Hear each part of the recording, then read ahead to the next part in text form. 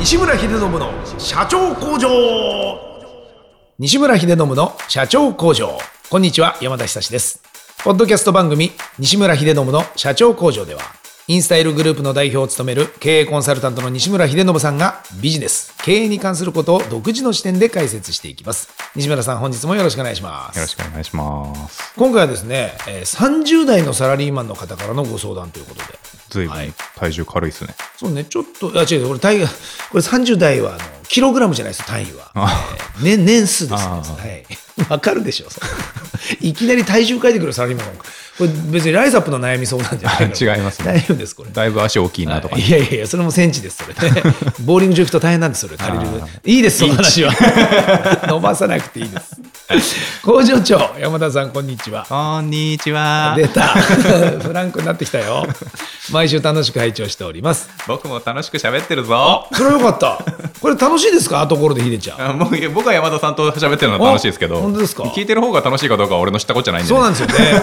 そういう感想欲しいですよね。はい、楽しかったらなんか楽しかったぐらいのなんか熱いメッセージ、お願いしますね、これ。なんかもうすっかりなんか毎週楽しく拝聴しておりますみたいなね、なんかご著書拝読しておりますみたいな感じのね、あれがなんかこう。ね、聞いてはくれてるみたいですから。なんか偉いなと思いますけど。はい。言います。はい、将来のために貯金したいのですが、はい、浪費癖があるわけでもないのに、至って普通の暮らしをしているんですよ。なのになかなかお金がたまらず悩んでいます。やはりもっと給料のいいところに転職したり副業をしたりするべきなんでしょうか。また給料の何ヶ月分などを貯金しておくべき目安の金額があれば教えていただきたいのですが、よろしくお願いしますという。切実。確かに不安だもん。いや、どこまでね、例えば働いてどこまでお金があればいいのかとか、この先どうなるのかって、やっぱみんなそう思って生きてますよ。それはもう僕もそうです。これいつも答え出ない。やった。いや、そうなんですよ。本当に。いや、僕らね、やっぱほら、見てくれの商売ですから、見た目はそんな金ないような感じでは言ってませんよ。でも減っていくわけですから、仕事しないと。実質は。やっぱ大変です、ここは。どうしたらいいんですかね、これ。でも、この間山田さん、あそこにビル4つと、ね。それ誰のこと言ってんの？どこの山田さんのこと言ってるんですか？山田電機かなんかのこと言ってるんですか？なんかビル4つと店3つぐらい。いや、ビル4つと店3つの写真は撮ったりしますけど。そうですよね。そうです。写真撮って、この社長誰なんだろうな。みんな死ねばいいのにみたいなことしてますよ。そうです、そうです。いつか死にます、大丈夫。さあ、教えてもらいましょう。ね。そもそも、ヒデちゃんあれですよね。店始めるときには貯金したとは言ってましたよね。ちょっと頑張って。そうですね。だからやっぱ、なんですかね。貯金っていうよりはなんかなんか欲しいものがあるから、それを買うために貯めるみたいなのはしますけど、なんだろう。貯金。これ多分あれですよね。この方はもう将来のためにって書いてますからね。だからその将来難しいんだよな、こういう人。なんか至って普通の暮らしって言ってもなんかいくら稼いでるのかも分かんないし。そうね、ちょっと難しいですよね。例えばじゃあどこまでのお金を残しておきたいとかっていうのを今こうやって聞かれても、この人がもともと毎月どのぐらい使ってる人なのか、どんな浪費癖があるわけでもないんですけどね、月100万円ぐらいしか使ってないんですとか言ってたらなんかね、抜っ殺したくなるじゃないですか。そうだね。これが分かりづらいもんね。そう。ただ、でも、仮に、じゃあ本当に日本平均としましょうよっていう話でこのまま続けますけど、でも、この国って500円玉1枚で腹いっぱいになる、じゃあ牛丼も食えるし、じゃあ別に500円玉1枚でユニクロです立派なデニムが買える国じゃないですかと。確かにそうなんですよ。自由かもしれんけど、結構いろんなものが安くなりましたね。最強ですから、デフレ万歳じゃないけど、すごい国になってます。むしろ僕らの若い時代よりも値下がりしてるものも多いですもんね。全然ありますよね。だから、なんか、分不相応な生活しなければ、借金するはずないんですよ、この国で。なるほど。だから、そうか。どっかで、でもユニクロじゃなくてドルガバがいいなり、みたいな。とか、海外旅行はちょいちょい行きたいよね、なり、みたいになった時に、それで、だから多分、国民の7割、8割、何らかの借金してるみたいな話になると思うんですけど、とにかく入ってきてるお金以上のものを使いたくなる欲求を抑えられてはいないから結果こうなってる。まあね、それをマーケティングとして仕事で日々マーケティングメッセージを配信してだまくらかしてるお前が言うなって話ですけどいやいやいや、だまくらかしないですよ。立派な仕事ですからこれそうなんですよ、まあまあ、ね、そっか。これじゃあね、そうなんですよ。再現ないはずなんですよね。だからじゃあどこまでじゃあ上見ても下見てもきりないじゃないですか、ね、本当に、はい、その通りで。どういう風な、でも多分満足してないからメッセージが来たっていうことなので、なかなかお金がたまらず悩んでいます。なんで悩むんでしょうね、別に。怖いというか不安なんじゃないですか。その今仕事がなくなったらどうしようとか、それこそ今だと年金も破綻しかけてきているし、はい、果たして本当にそれだけのね、はい、まあ、出資した金が戻ってくるのかみたいなこととかになると、はい、こういうまあ副業すべきでしょうかみたいなこと言ってるぐらいですから、30代だし、今なのかと転職するにも、もうこれ40、50になったら転職もできないかもしれないし、まあ、今一番多分岐路なんですよ。なるほど。はい。30代。じゃあ例えばですけど、給料のじゃあ10ヶ月分だって僕に言われて、30万円だとして300万円貯めろって言われて、だって至って普通の暮らしをして貯められないのに貯まるんすか？貯まんなくないですか？そうなんですよね。彼の中では至って普通の暮らしをしてるのにたまらないと言っている時点で、これ多分ひでちゃんの疑問はそれが本当に至って普通の暮らしかっていうことですよね。多分ちょっと贅沢してるはずなんですよ。ですよね。たまってないんだから、ほらね、太ってる、ね、人が別に女の子でも男の子でもいいけど、まあ仮に女の子にしましょうか。私全然細くないんだけど、全然なんか痩せないんだもん、なんかずっとやってる。いますよね。全然食べてないんだけど、みたいな。いやもうシンプルで実は人間って本当に全然食べてなかったら痩せますよね。痩せるんで、はい。絶対痩せますよね。はい、もう 100% 大丈夫ですよね、これ。水しか飲んでないんだけど、みたいな。そうですよ。はい、痩せないって言って食ってんですよ。はい、だからもう、これ至って普通の暮らしをしているってちゃんと書いてあるんですよ。つもりなのにって書いてある。それ偉いですね。つもりなんで分かってるんですよね。はい、至って普通の生活をしているんじゃないんです。見え隠れますね。ね。はい、ここ至って普通だよ、俺の周りでは、みたいなね。で、ある程度だってみんなも言ってるじゃん。たまには美味しいもん食ったりさ、たまには食ったりさ。で、タワマン住んでるし。ね。で、そして車だってやっぱりバイクあった方がいいし。みたいな。って言ってるわけだ。ここですね。だから浪費癖って思ってないけど、浪費ですから。結果的に払ってんだから。まあね。ここを変えない限りたまらないですよね。まあ難しいですよね。だから、まあ本当にね、だからいくらあったら安心できるかなんて、本当に人によるんで、きりないですよ。再現ないですね。俺、親から遺産100億以上相続して、あと4億しかないって言って自殺した人知ってますから。確かにそうなんだよな。その人にとったらもう大変なわけだ。4億しかない。もう4億しかない。もう大変だ。明日首くくるみたいに思ってる。本当に死んだんですよ、その人。知ってますから、そういう人。そうか。遠い知り合いで。だからもう再現ないってのはそういう意味ですよね。その人にとったら。だからこれどういう説明だから日本で自殺する人の経済的なことを苦にして自殺する人の平均的な金額って300万なんですって。300万を切ると300万円を、の借金を苦にして自殺するんですよ。そのぐらいの金額でってことですね。下手して言わせてもらうと。そうそう。なんでかというと、でもちょっと納得いくのが、ちょっと前に平均年収の話したじゃないですか。400万ぐらいって、あれで平均じゃないですか。だからボリュームゾーンってもっと下のはずじゃないですか。ちょうど1年ぐらいのこと。そう。年収分ぐらいの借金があって、いつまで経っても利息だけで減らないってなると、そうか、突然もう不安が、サイの河原のような、まあ、ある時絶望して死ぬっていう、一番現実的な。だから300億の借金とか負わされたら、現実味ないんで、はいはいって話になって、もうしょうがねえや、無理ってなるんですけど、だから、今から山田さんマシンガンで乱射しますねって言われてもあんまり痛くないけど、山田さんこの間、俺、カッターちょっとピッてちょっとやっちゃって、指先切っちゃってとか、ちょっと痛いんですよね。とか、段ボールの、端っこで紙でちょっと切っちゃってとか言われた方が、リアリティがあって痛いじゃないですか。痛いわ。300万円の借金の方が、実は身に詰まされるんだね。痛いんじゃないですか。ちょうどこう分かる金額だし、1年間分かとか、もう俺こんなに累積しちゃってんだみたいな。よかったですよ、俺マシンガンで。そうか。現実見なかったもん。バババっていう方がよく知らないし、撃つなら撃ちやがれみたいな。多分いたし、どうせ蜂の巣みたいな。血も出ないで死んじゃうんだろみたいなぐらいにならない金額なんだ、300だと。ですって。だから、この人が本当に、じゃあ例えば3ヶ月分だよって僕が言って、もしくは5ヶ月分だよ、1ヶ月分でいいじゃない、10ヶ月かなって言って、安心するかはちょっとわかんないですよ。そうね。はい、ちなみに、貯金というようなことだけで言えば、はい、ヒデちゃんは貯金はあるんですか？ないっす、別に。ないですか。はい。自然と溜まってるのはありますよ。それは、口座に勝手に入ってるのはありますよ。それは使い切れないっていうだけの話で貯金ではない。そうですね、別に。ですよね。はい、使いたい時があれば使うかもしれないし。はい。ってことですね。はい、今何かの目的のために貯めてるってことはありますか？いやー。あまりない。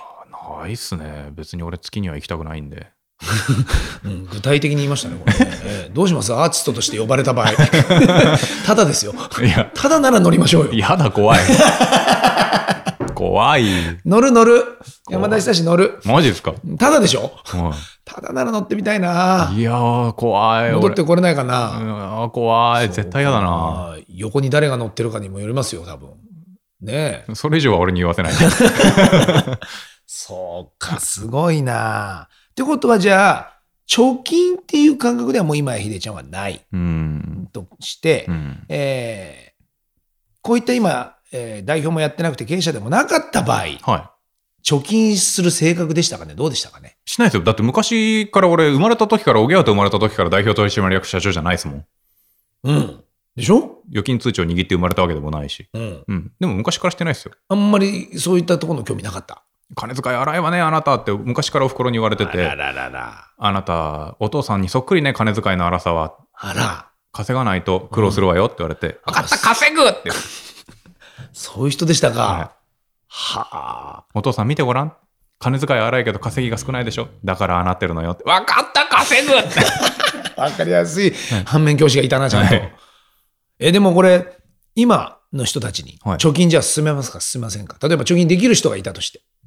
別にいらないんじゃないですか。いらないですか。今のようなさっきの話で言うと、日本結構本当にそういった点ではそこそこそんななくたってやっていける国になってますよ、今実は。なってるじゃないですか。そうか。ある程度ちゃんと。別に僕ネカフェ難民もしたことあるし、言ってもネカフェ難民って言ってもね、天国ですしね。むしろ。足伸ばして寝れるわ、漫画読み放題だわ、ネットできるわ、ソフトクリーム、飲み物食い放題、飲み放題。家にいるよりいいんじゃないかぐらいな。コーンポタージュだって、ココアだってある。ソフトクリームだってある。確かにそうだね。400円出したら焼きおにぎりまで食える。完全に言ってますね、それね。ガチで言ってる人しかい。ナイトパック6時間1200円。ナイトパック。カプセルホテルより安い。全然安い。だからそうか、そういうふうにもし考えて、生活を、こそいでいったりすれば、別に生きていけるじゃないですかと。別に全然いいですけど、ただ今別にあるから使いますけど、なくなったら別にね、あれですけど、本当にゼロでも別に、じゃあ、俺逆にね、友達がやばくなったら止めるぐらいのことはしますから、もう俺がやばくなったら止めてくれる友達5人や10人ぐらいはさすがにいると思うんですよね。消費と浪費は違いますか？消費は行ってこいじゃないですか。そうか。物を買うとか。100万円のもの買って、100万円のものを手にしてるのが消費じゃないですか。ちゃんと対価を得られる。ですよね。例えば美味しいものなのか。で、100万円のものを、100万円払って、100万円以下のものを手に入れるのが浪費じゃないですか。そうか。だから、浪費癖があるわけでもなくって、この人が言ってるけど、消費癖なのか浪費癖なのかは知らんけど、だから多分、消費してるつもりで浪費してんじゃないですか。ここですよね。多分これがごっちゃになってる可能性ありますよね。だから100万円のものを100万円で買ってたら、別に消費癖、それこそ売れば100万円返ってきますから、金の代わりに何か違うものが何かが溜まってるわけで、極論ですけど、ね、100万円の現金で100万円の金塊買ってるだけなんですって言ったら、手数料さっ引けば、ほぼ同じぐらいで戻ってくるじゃないですか。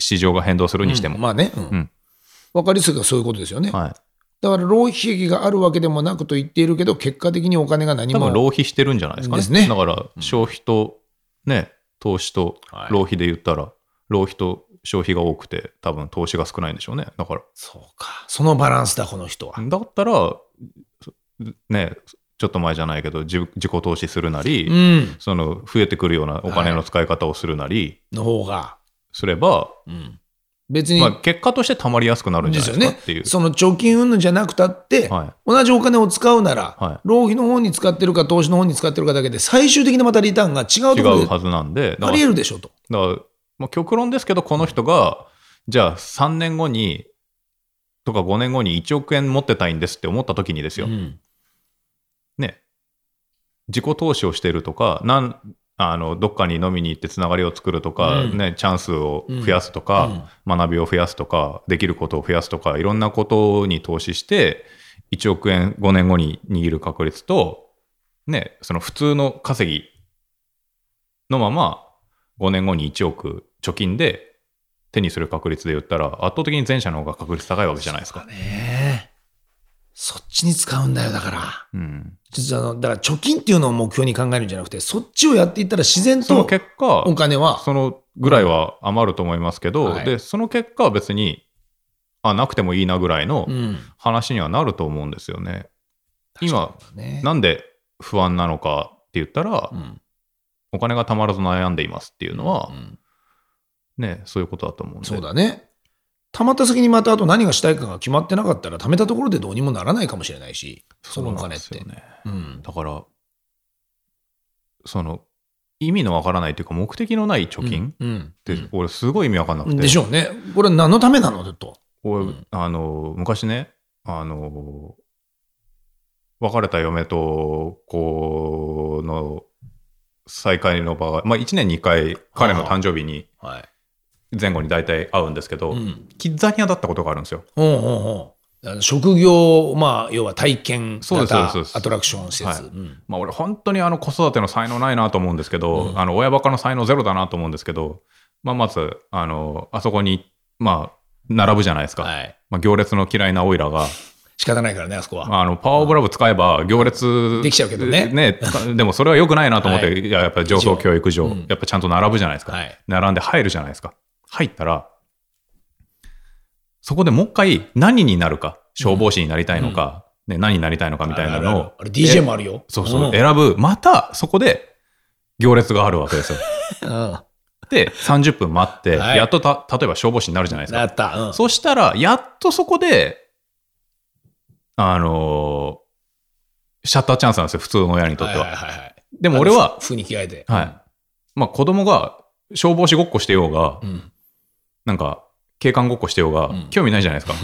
まあね。だからアトラクションを30分待って、今度30分コスプレしてる間、1時間俺はつまんないから、ひたすら漫画読んでるじゃないですか。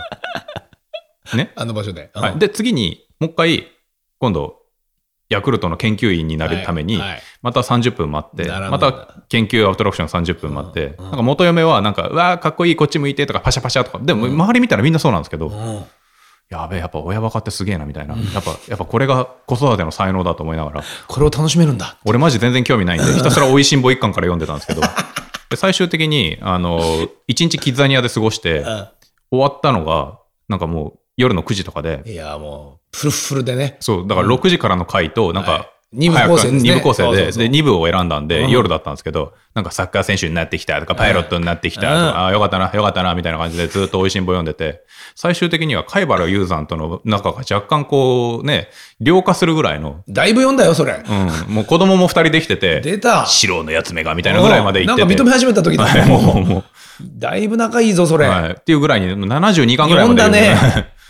俺ずっとひたすらあそこのモスで読んでて、このくだり全部関係ないんですけど、何が言いたいかって言って、その後最後に貯金の話ですけど、でね、で、やつがその1日ずっと職業体験しながら、ね、何キッザ稼いだみたいな、そうそう、ペリカみたいなのを握りしめてきて、ニヤニヤして、俺に店に来たわけですよ。よかったな、みたいな。たまった。パパ、俺ね、今日ね、18キッザ稼いだ、みたいな、なんか、間抜けずらしてくるわけですよ。言わないで間抜けずらって。かわいい子供。そう。よかったな、みたいな。で、その稼いだキッザで、中で買い物できるんですよ。なるほど。よくできてるぞ。ね。だからもう完璧に、そのシステムができてるんですよ。よくできてる。で、当たり前のように聞くじゃないですか、俺は。お何買うんだって。やつが言ったセリフが。貯金するみたいな。貯金ここまで時間、ここまでいて、貯金いや、実際できるんですよ。三井住友銀行もスポンサーとしてて、はい、キッザニア銀行に貯金できるんですけど。なるほど。もうね。はぁお前本当に俺の DNA を半分持ってんのかっていうぐらい。ね、全く似てないね。びっくりして。コンコンとそこから25分間説教ですよ。いや、やめてよ、それ。また素人の仲悪くなっちゃうじゃん。仲良くなってたとこ。いや、もう本当に。その親子。あれバカ者めがみたいな。やっぱダメ。お父さん許せなかった。いや、もう意味わかんなくて。お父さん許せないか、それ。あれを買いたいがために、仕事をしてきたんだとか、この18、あと2キッズあったら、あれが買えるんだとか言われたら、まだ納得するけど、貯金ってなって、何のためかと。ましてや現金じゃなくて、そこでしか使えないキッザを、この思考停止やろうと思って。思考停止言うな。キッザにはそういうとこなの？いや、だから。何言ってんの？ダメ、あそこ現実社会教えるとこじゃないの？そこで25分間息子説教した後に、残りの35分間、1時間枠が残ってたんで、元嫁を説教ですよ。お前、と。いいよと。ね、ここ来んな、まあいいと。いつもありがとうと。ね。代わりに教育ありがとう。ありがとうと。ね。ありがとう。俺、金しか送れない、しょうもないね。十何年前に、ね、アホな俺に、一瞬でも、結婚して子供を作ってくれて、ね。ずっと育ててくれて、どうもありがとうと、本当に感謝してると。だがしかしと、今日は俺はお前に言いたいことがあると。貯金ってなんだと。いや、だって、そういう仕組みなんだもの。キッザには。嬉しいんだから、あれ。いや、もう。また来たいんだよ、彼は。また来ねえし、多分。いや、来たとしても、また18キッズ稼いで、36キッズは貯金して、どうすんだと。そうか。いや、だから。なんか買いたいのかな。だからね、あれが買いたいんだとか、これが買いたいんだとかだったらいいんですよ。特になかった。何すんだって言ったら、貯金みたいな。貯金が目的になっちゃってんだ。そう。うわ、出た。もう、そういう意味わかんないと思って。いや、だからこれね、ちょっとね、そういう神話で、今ね、ほら世の中で言われてるタンス預金とかだって、あれこれ大問題はここですから。はい、貯金が神話だから。そう。貯金があることが幸せみたいな人たち多いんですよ。日本は。僕らは、我らは戦う、君らは貯金を頼むってそうよ。もう。戦争の時にね、やって国費を賄うための、一大キャンペーンですけど。いや、だって、キッザニアでもするそれみたいな。いいんです、それは。アリとキリギリスでさえそうなんですから、もう。いや、どう考えたらキリギリスが勝ってますからね。いや、そうだけどね。でも話とかやっぱりさ、美談にしちゃうんだよ、日本は。いや、そうアリはすげえ何になるの。だから。コツコツ貯めて、貯金をして、キッザニアに俺は金を預けてるというステータスで過ごしたい息子さん。ぶち殺してやろう、僕は。ダメ。いけねえ。ダメ。ここまで育ってもらって。なんでそんなんだよ。まあ、一発お見舞いしちゃうんだよ。ダメでしょ。もう。はあ。どうしようかと思いましたよ。いやだね、これも刷り込みな気がしますね。日本人なかなかこの DNA ね、消せない気がするな。だからこのさっき彼が言ってるのも、貯金がないと不安だから、だから将来のために貯金したいっていうのはもうまさにそっちだよ。だけどじゃあね、今ヒデちゃん言ってる、じゃあいくらあれあんた不安になんないのよっつっても多分それ言えないのよ。そう。なんかね、貯金してたいんだ。俺が不安にならない理由は、お金があるからじゃなくて、稼げるからでもなくて、ゼロでも、なんか底辺知ってるから、知恵でやっていけたり、それはその時に例えばね、まあわかんないけど、例えば助けてくれる人がまあ周りにいるだけだってそれでも全然違うし。だって飲める水でクソ流して、飲める水で風呂入ってますよ、俺ら。確かにね。世界的に見たら大富豪ですよ。相当裕福な国にいるんだもんね。はい。本当だ。はい。そこそこそういった点では平等だね。はい。外で寝てたっていきなり猫目襲われることはあんまないしね、こう。世界的に見て、ホームレスって言ったって、日本のホームレスなんてホームレスじゃないですよ。全然家ありますよ。立派な豪邸ですよ。そうか。うん。海外とか行ったら、本当にもっと全然悲惨ですからね。本当だね。はい、極寒の中、マンホールに無理やり入ってって、下水が流れるのをちょっとあったかいからって言って、そこにいたりするのが、本当のホームレスですからね。まあ、緩いんだな。全然平気っすよ。だから、それを伝えてあげないとね、多分一生この呪縛からみんなね、実は離れられないのは多いかもね。いや、だって俺はちゃんと経験したし。はい。ヒデちゃんはそうだもんね。別にもともとボンボンでずっとお金があってとか、ずっと経営者の代々息子でとかじゃないからね。優秀正しき平民でですから。いや、本当にゼロからだから。はい。ちゃんとしっかり人の借金も負ったせいでね、ちゃんとマイナスも、食らって経験してますもんね。ちゃんとネカフェ難民も経験してるし、でも本当に天国だったしね、ネカフェ難民って何度も言うけど。そうか。難民と言われようがね、実際はと。別にテント一つありゃ全然過ごしていけるし。ちょっとそうか、だからもう一回なんかこう、ステレオタイプになってる感じのその情報のものを一回リセットしてというか、ね、本当にじゃあいくらだったら生活できるとか、ね。18キッズありゃお前は安心なのかと。言われちゃいましたよ、これ。別にこれ息子さんからのご相談じゃないんですけど、30代ですからね。のサラリーマン。まあでもそうなんだな。ちょっと今日はもうこれでお時間来てしまいました。